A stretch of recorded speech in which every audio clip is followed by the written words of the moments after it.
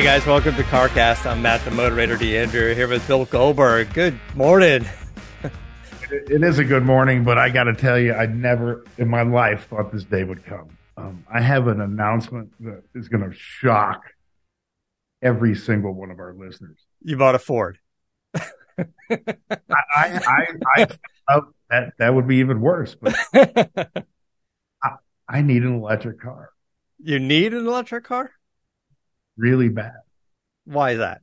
Because I get up every morning at like 5:30, right? And all your shit's way too loud. 150. It's 150 fucking degrees in Texas. Yeah. I've got 220 acres and there's so much shit to do, like always. Yeah. So I've been weed eating for like 5 days straight, right? Mm-hmm. It's therapeutic and it's very rewarding. But it's 150 degrees. And so when I get up at 5:30 in the morning, I'd like to be advantageous and take advantage of my time. And I get up this morning at 5:30 and I'm like, you know what? I got like 5 gas containers I got to go fill up. I got to go pick up some this and that. And I don't have a freaking vehicle that doesn't start up the neighborhood, doesn't wake the neighborhood up. Or the animals, right?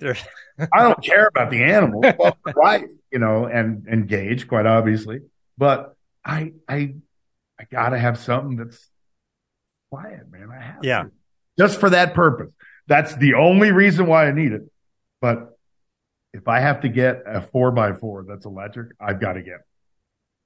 Right. So it sounds like you probably want some sort of truck. If you're doing like, I don't know, gas cans and stuff for the things on the property, electric pickup truck. Now we're going to start seeing more over the next year. Right now we've got a limited amount. We've got Hummer, which is ridiculous. I think the new Ram that's coming out's the one I got to get. The new Ram is interesting. Rivian's done some updates that makes it interesting. New Silverado is going to come out, which could be interesting.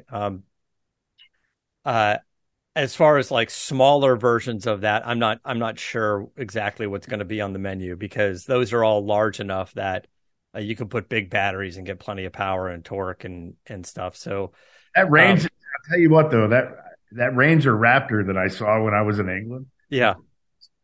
Pretty sweet, man. It is pretty sweet, yeah. And I mean, it looks smaller compared to the my F-150 and your Ram trucks, but it's not as small as the Ranger was back in the day.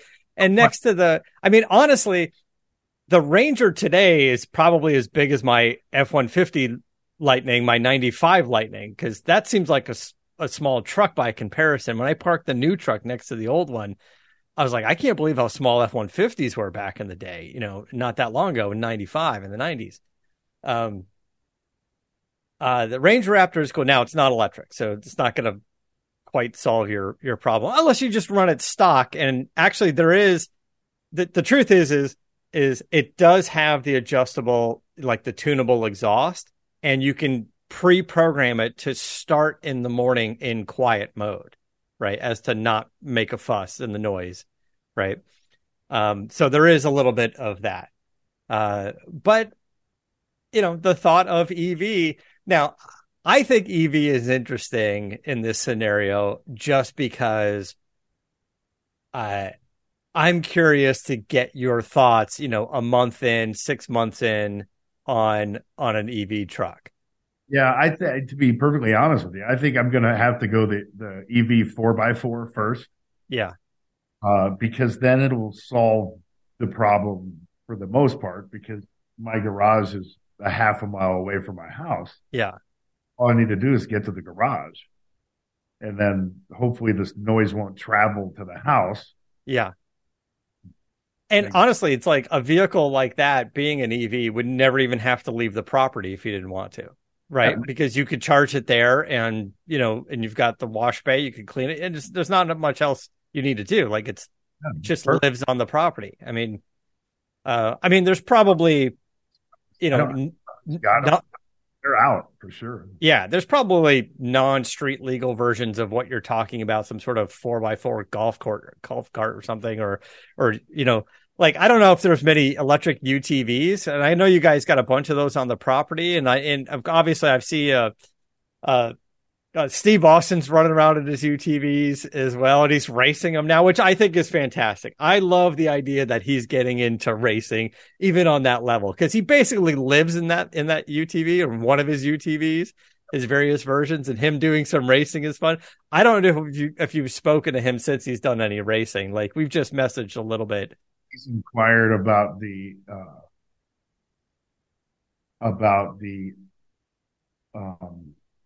usefulness of the simulator in that type of a scenario. Yeah. I don't know if the simulator does it have off-road courses like that? It can. You can like through iRacing, I believe you can pay someone to design a course for you, and it can be built in the computer. And you can. I guess so. I guess if some of the larger races like Paris to Dakar or Baja or something, that's probably done already. But for what he's doing, I'm not exactly sure. But yeah, that's a great question from him.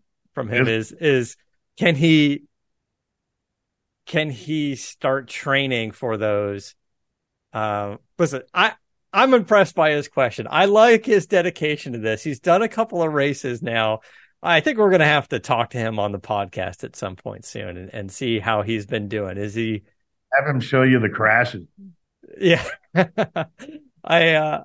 didn't bring that up to me. I know he's got a mouthful of dirt. Simulator. Yeah, that's a good question. I'll talk to him and see if he wants to come into the podcast at some point. But anyway, the idea of an EV on the property is probably a pretty good idea. And even like we were saying, like, because it's self-sufficient, you can charge it on the property. It never has to leave the property. It's not even like, you're getting up in the morning to do stuff in one of the trucks and go, oh, I forgot to fill it up. So I got to either pull some gas cans or drive off the property and fuel up the truck and then bring it back, because I know I got to get up at 5:30 in the morning and start doing stuff. Like, I got to find out who the leading manufacturers are and then reach out to them, because in something quite similar to what you do with these EV cars, I could be doing it with EV 4x4s. Yeah. We should find out, we should even find out, like, who's got some of the press cars in Texas. You can try a few, but everything that we're getting now is sort of the new first version of everything. And you're sort of getting at the beginning of phase 2, right? Like, yes, it's the first Silverado and the first Ram, but when those come out, the second F-150 will be coming out, right? Which is a pure, clean sheet platform for an EV, as opposed to kind of the homologation of an F-150 to an EV. Updates to things like Rivian and stuff. Like, they're starting to figure out some of the bugs on what they're doing and how to make them. So you're getting closer to the right time. Most of the bugs are worked out. Well, a lot of the bugs. And look, I mean, it's still going to take a while. Like, we still, we're making cars for 100 years and they still have a lot of issues, but I think you're getting closer to, a lukewarm opening as opposed to a cold opening. So yeah, it's an interesting thought. So we should find out. We'll have to reach out and see who's got, press vehicles where you are. It might be a little tougher, but not necessarily impossible, because I visited out in Texas and Lexus connected me with some vehicles when I was out there. Yeah, it may be tougher, but it's probably the smartest state on the planet to be sending vehicles to for testing, because there's so many freaking people out here that next best thing. Yeah. Sure. All right. So speaking of electric vehicles, in this case, hybrid. So I've been driving the 2023 Volvo S60. It's the all-wheel drive Recharge. This is their four-door sedan. It's a plug-in hybrid model. Now, the engine on board, the gas engine on board, can also charge the battery. Or you can plug it in at home and not use the engine. So when you do run out, so Adam's Lincoln, for example, Corolla's Lincoln was a plug-in hybrid, but when the battery died, and he would have to plug it in, or he would just drive around on zero and just drive in on gas engine. This one does have the ability to charge from the vehicle. I have a couple thoughts on this. First of all, I still think the Volvo is the underrated car out there. I think the design is sharp. It's classy. I think it looks good. Has been for 50 years. Yeah, it's good. They've continued to nail it on design. That's my opinion. I think this is a good looking car. The one they dropped off was getting attention. And they're doing some things with the lights and stuff and the grill, and there's little updates here and there. And you can see Genesis maybe influencing them, or them influencing Genesis a little bit. Now, the S60 Recharge has been out before. That's not necessarily the big news. The big news on this is for 23, they've made some improvements on the car. We talked about subtle changes, from going from the cold call to the lukewarm call. Now that it's lukewarm, they've made some changes. So they've put in a bigger battery, and along with that, a more powerful motor. So where I believe the previous version, the electric motor itself was 87 horsepower and 177 pound-feet. The new electric motor is 143 horsepower and 228 pound-feet, which means now the gas engine and the electric engine combined in this car is 455 horsepower and 523 pound-feet. Now that's impressive. So you don't really think of it as a quick car. You're thinking Volvo, it's a nice rounded car. The battery being increased from a 9.1 kilowatt to a 14.9 kilowatt also does a couple of things. It allows you to have that extra power. It allows you to have more range on EV only. But in this case, it made it eligible for the $7,500 federal tax credit as well.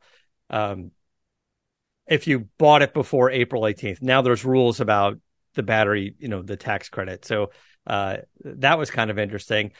Now, this is a car that scoots 0 to 60 in 4 seconds. When you go all in on it with a full charge, and in its sport mode, 4 seconds is fast, And I was driving the Volvo around, and I was like, without reading up on the specs or what they did to the motor, I just got into it and just kind of got a driving impression on it, and I was like, this thing's quick.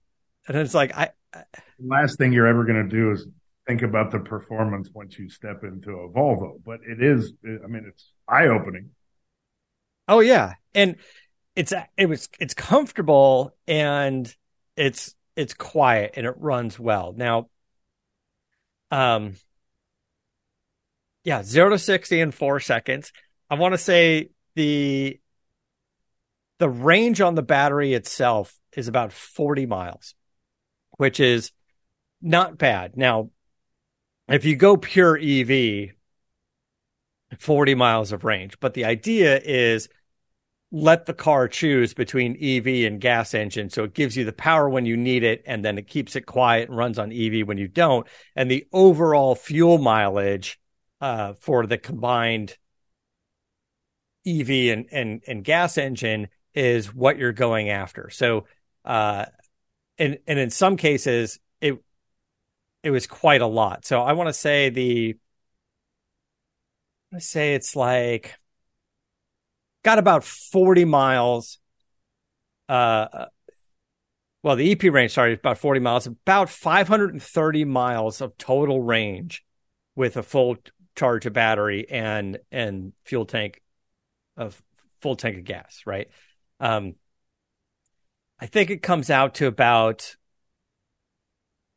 31 miles per gallon combined, and the EV range leans more toward the 74 miles per gallon EV range. So on average, you can figure out a way to get somewhere in between there. On EV range, like if I'm hypermiling and not hitting the throttle super hard in my 3-mile commute between here and the warehouse, I was mostly using EV the whole time. I wasn't even budging the fuel gauge on that. Like I was just figuring out, and then I just plug it in here at the warehouse in the normal 110 outlet, and it takes a while to charge. But if I'm sitting here during the day, it's low draw, not expensive to charge. And gave me the range that I needed. So the gas engine itself is 312 horsepower, 143 with the electric motor. The combined is 455, and it's using a little 2-liter turbo 4-cylinder in it, which is efficient and lightweight. And this thing came in, base price is about $55,000. The one I tested is about $64,000. Which I think for a luxury sedan, that's a good spot. It's a pretty competitive spot. I don't know who else is there. I think their infotainment system could use a little bit of a refreshing on the different screens and what's available to you. But for the most part, it's actually not bad. It's large. It works well. The interiors, it was nice. The seats were comfortable. The shifter has this sort of crystal kind of see-through light up effect to it, which is kind of nice. I was impressed with it. I just think it was a super nice car. I just don't think it's getting enough attention.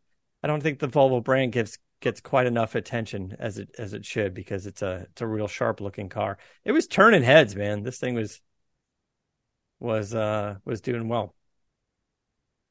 Another update. This is kind of interesting. We know about Corvette.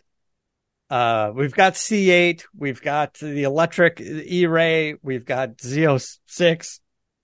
We know there's a ZR1 coming out, and it's starting to show up in on the streets. They've been testing it. They've been having it out on the streets, all wrapped in the bra and the camouflage and stuff on it. It's looking like kind of a twin turbo version of the Z06. I don't think it's going to have the flat plane crank. I think it would be kind of badass if it did, if you can have a bit of that sound. Because the Z06 sounds sick, but if you can combine that with a little bit of turbo whine, I think it'd be kind of cool. That would be great. Kind of looking at what they're doing with the bra and what's kind of underneath it. The front end looks a little bit more aggressive. They're getting a little more air into the front, possibly some active aero features. We're not quite sure. But it's the bra sort of imply that could be the case. We're looking at maybe around 650 horsepower. Probably about, 650. 850. The Z06 is 670. This would be 850. But the torque is really, really where it comes in. The flat plane crank V8 is good, 670 horsepower, but 460 pound-feet of torque. The twin turbo car could build that torque from 850 horsepower to 825 pound-feet of torque, and this thing would scoot around really good. Now, it's not totally out of the question for the ZR1 to be all-wheel drive. It could have this badass motor in the back, an electric motor in the front, because with this amount of power, they may want to come up with an all-wheel drive version. So we don't know if that's the case, but we don't know that it's not the case. But because they have the E-Ray that's using electric motors in the front, we know the packaging is there. We know it works. So maybe the Z06 gets to be the cool kid with the flat plane crank and the lighter weight and the rear wheel drive. And maybe the ZR1, if they're going for the most performance numbers, then I would think you would want that traction in the front and have that car launch. Not to mention the electric motors can help fill in a little bit of that low end gap, where you got the turbo lag, right? Which we're seeing on some of the, the supercars doing that, kind of filling in that gap. So I don't know. If it was you, Bill, would you go for rear wheel drive 850 horsepower or all wheel drive hybrid 850 horsepower? I I I I I tell you as it relates to my simulator. Yeah. Okay. Active participation that's driving the car instead of it driving you. So I would opt, no question, for the rear wheel drive. For the rear wheel drive. Right. Yeah. I think that simulator is No, it's a completely different experience. I mean, it's apples to oranges. yeah. It truly is. So I mean, it's though, and I will give you the analogy because it's applicable. I can go on the simulator and do an Indy car, do an F1 car, do a what are the cars? The GT cars, the ones that the top class in the Le Mans. Yeah, like the LMP, the prototype cars. Yeah. I can get in one of those and just obviously crush times on the track, but it's not as fun because it's not like driving with the door open. It's not. Mm-hmm. It's just not comparable. So, what cars are you driving in the simulator? Like, what are you leaning into the most now? Are you getting your cars, your muscle cars? Oh, I'm driving a NASCAR. I take the NASCAR on most all of the. My favorite track is the Autobahn, or Nürburgring. The ring. Doing it on the ring. Entire lap, 14 miles or whatever it is. And my favorite car is the NASCAR because it doesn't have traction control. You're driving by the seat of your pants. It's the same. It's applicable. It's the same thing as driving one on the street or driving. It's like driving my Cobra. Yeah, right. You're driving an F1 McLaren as opposed to what they 765 LT right now. Yeah, right. Yeah, visceral experience. If you're driving the car instead of the car driving you. Right. Obviously, even the simulator is the perfect environment for it. If you can start to learn as much car control as possible in something like a NASCAR stock car, then play around with different experiences, like you said, like the McLaren, the 720 or the 765, which is still rear wheel drive, but it's got some electronics. I don't know how much you can turn off in the simulator, but also be curious, how your lap times would be in something all-wheel drive performance like a GTR, like a Nissan GTR. I'm curious to see a couple laps in that and see what the difference is from the simulator driver perspective. I'd smoke my NASCAR time. Yeah, no question. No doubt. I mean, but it's not nearly as much fun as an experience. Yeah, you're getting me more and more interested about the simulator stuff. I'm going to have to put that on the list at some point. Every night.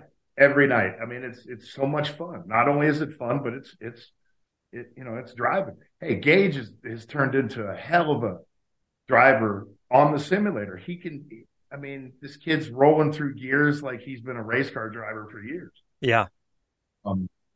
So I mean, it's one hell of an expensive toy, but man, I'll tell you what, it's bitching. There's so many things that you can do without dying or having to spend hundreds of thousands of dollars rebuilding your vehicle. Right. Just fuel cost alone.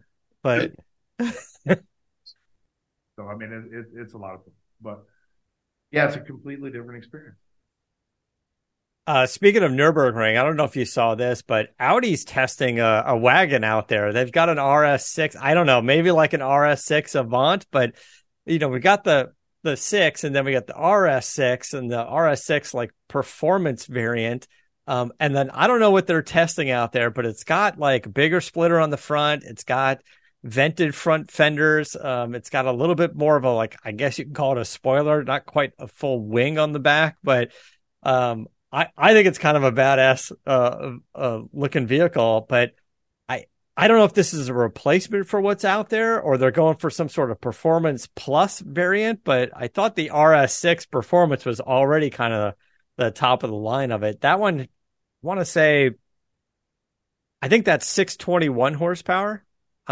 the RS6 Avant Performance. So I don't know what's going on with this thing out there, but you saw some of the spy photos, right? So that thing's badass. Yeah, that thing is cool as shit. I wish I could hear it, but it it looks cool. I wonder kind of what they're doing with it. It seems unlikely it's a hybrid. I don't think that's what they're going for, but the shots of this thing on the ring with just this massive, looks like a massive carbon ceramic brake on the front as well. I don't know exactly what they're doing either, but I like it. Yeah, I like it. I mean, massive exhaust in the back, so I'm not sure exactly what it is, but it's cool. Whatever it is, they're making us talk about. Yeah, they're making us talk about it. I guess before we wrap up, speaking of spy shots, a few updates. Looks like there's going to be a little bit of a facelift going on the Raptor. Excuse me.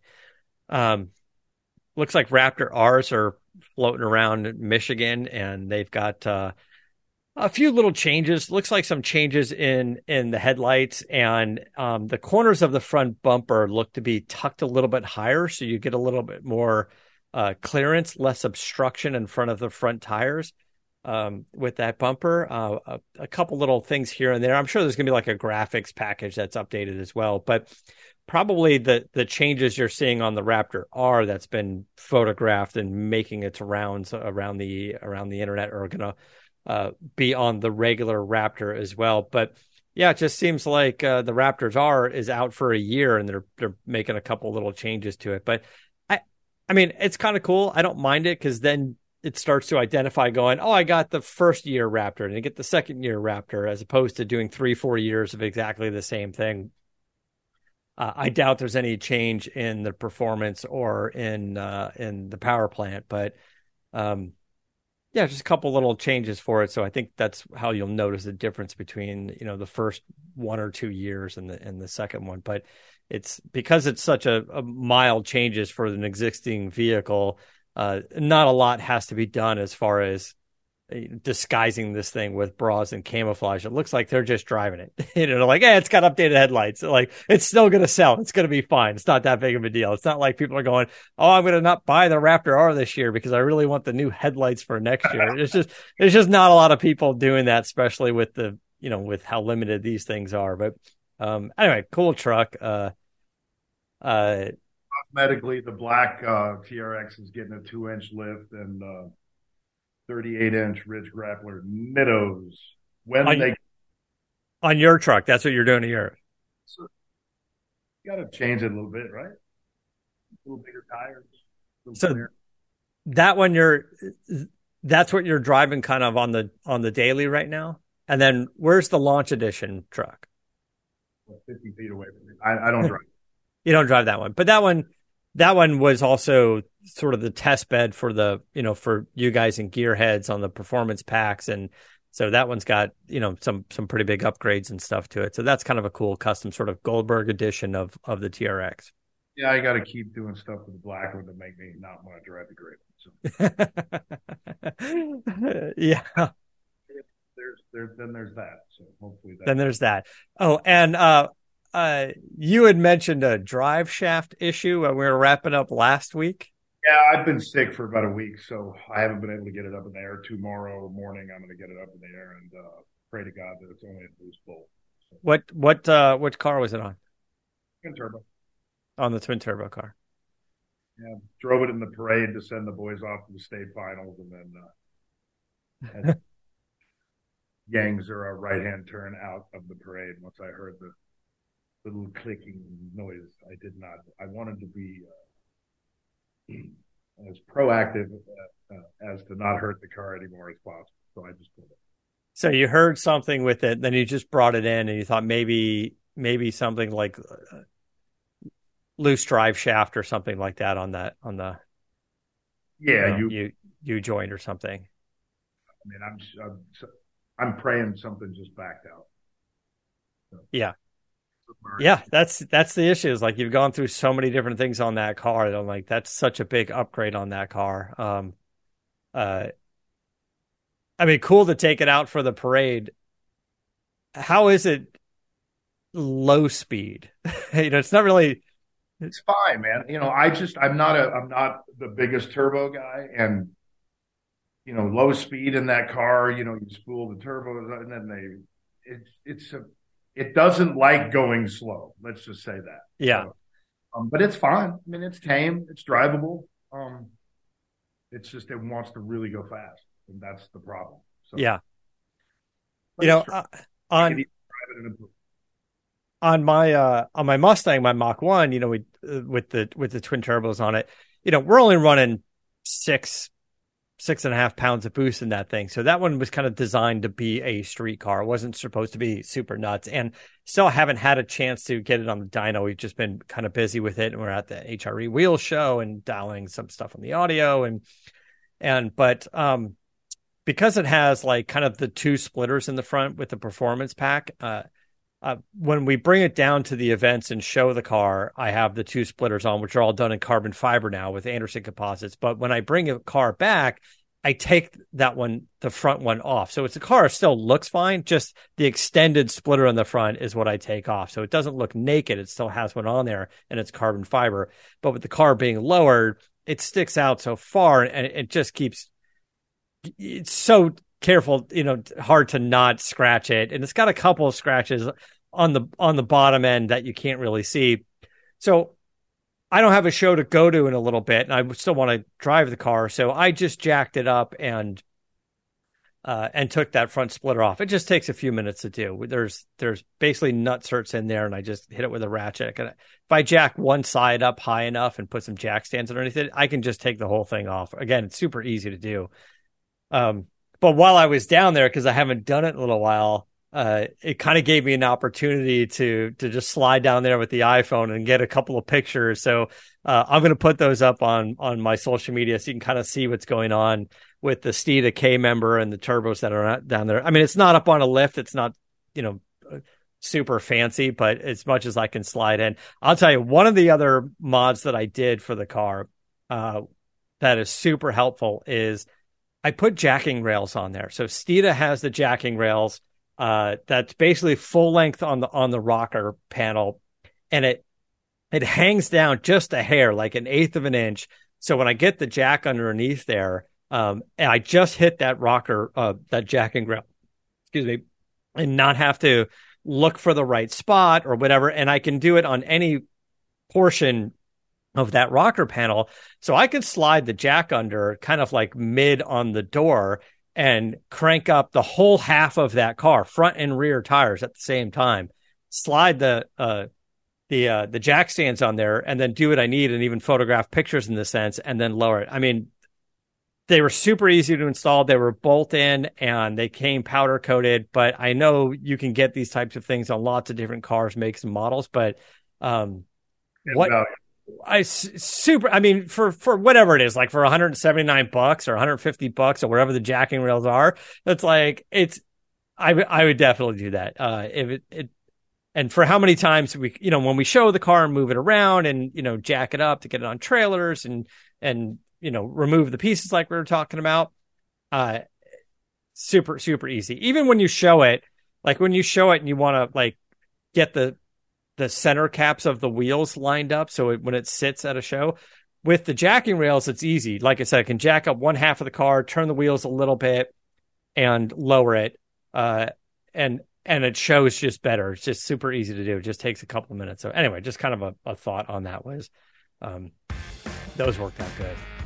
All right. So, we're going to wrap things up today, and, we'll just, we'll catch with you next week, and I'll post some pictures of the turbo kit in the meantime. All right. Good luck on the simulator. Until next time, guys, keep the air in the spare and the bag in the wheel. For the latest updates and call-in times, follow the show on Facebook, Twitter, and Instagram at CarCast Show. If you'd like to write in, fill out the form on CarCastShow.com. And don't forget to give us a nice rating on iTunes. CarCast is a Corolla Digital production and is produced by Chris Loxamana. For more information, visit CarCastShow.com.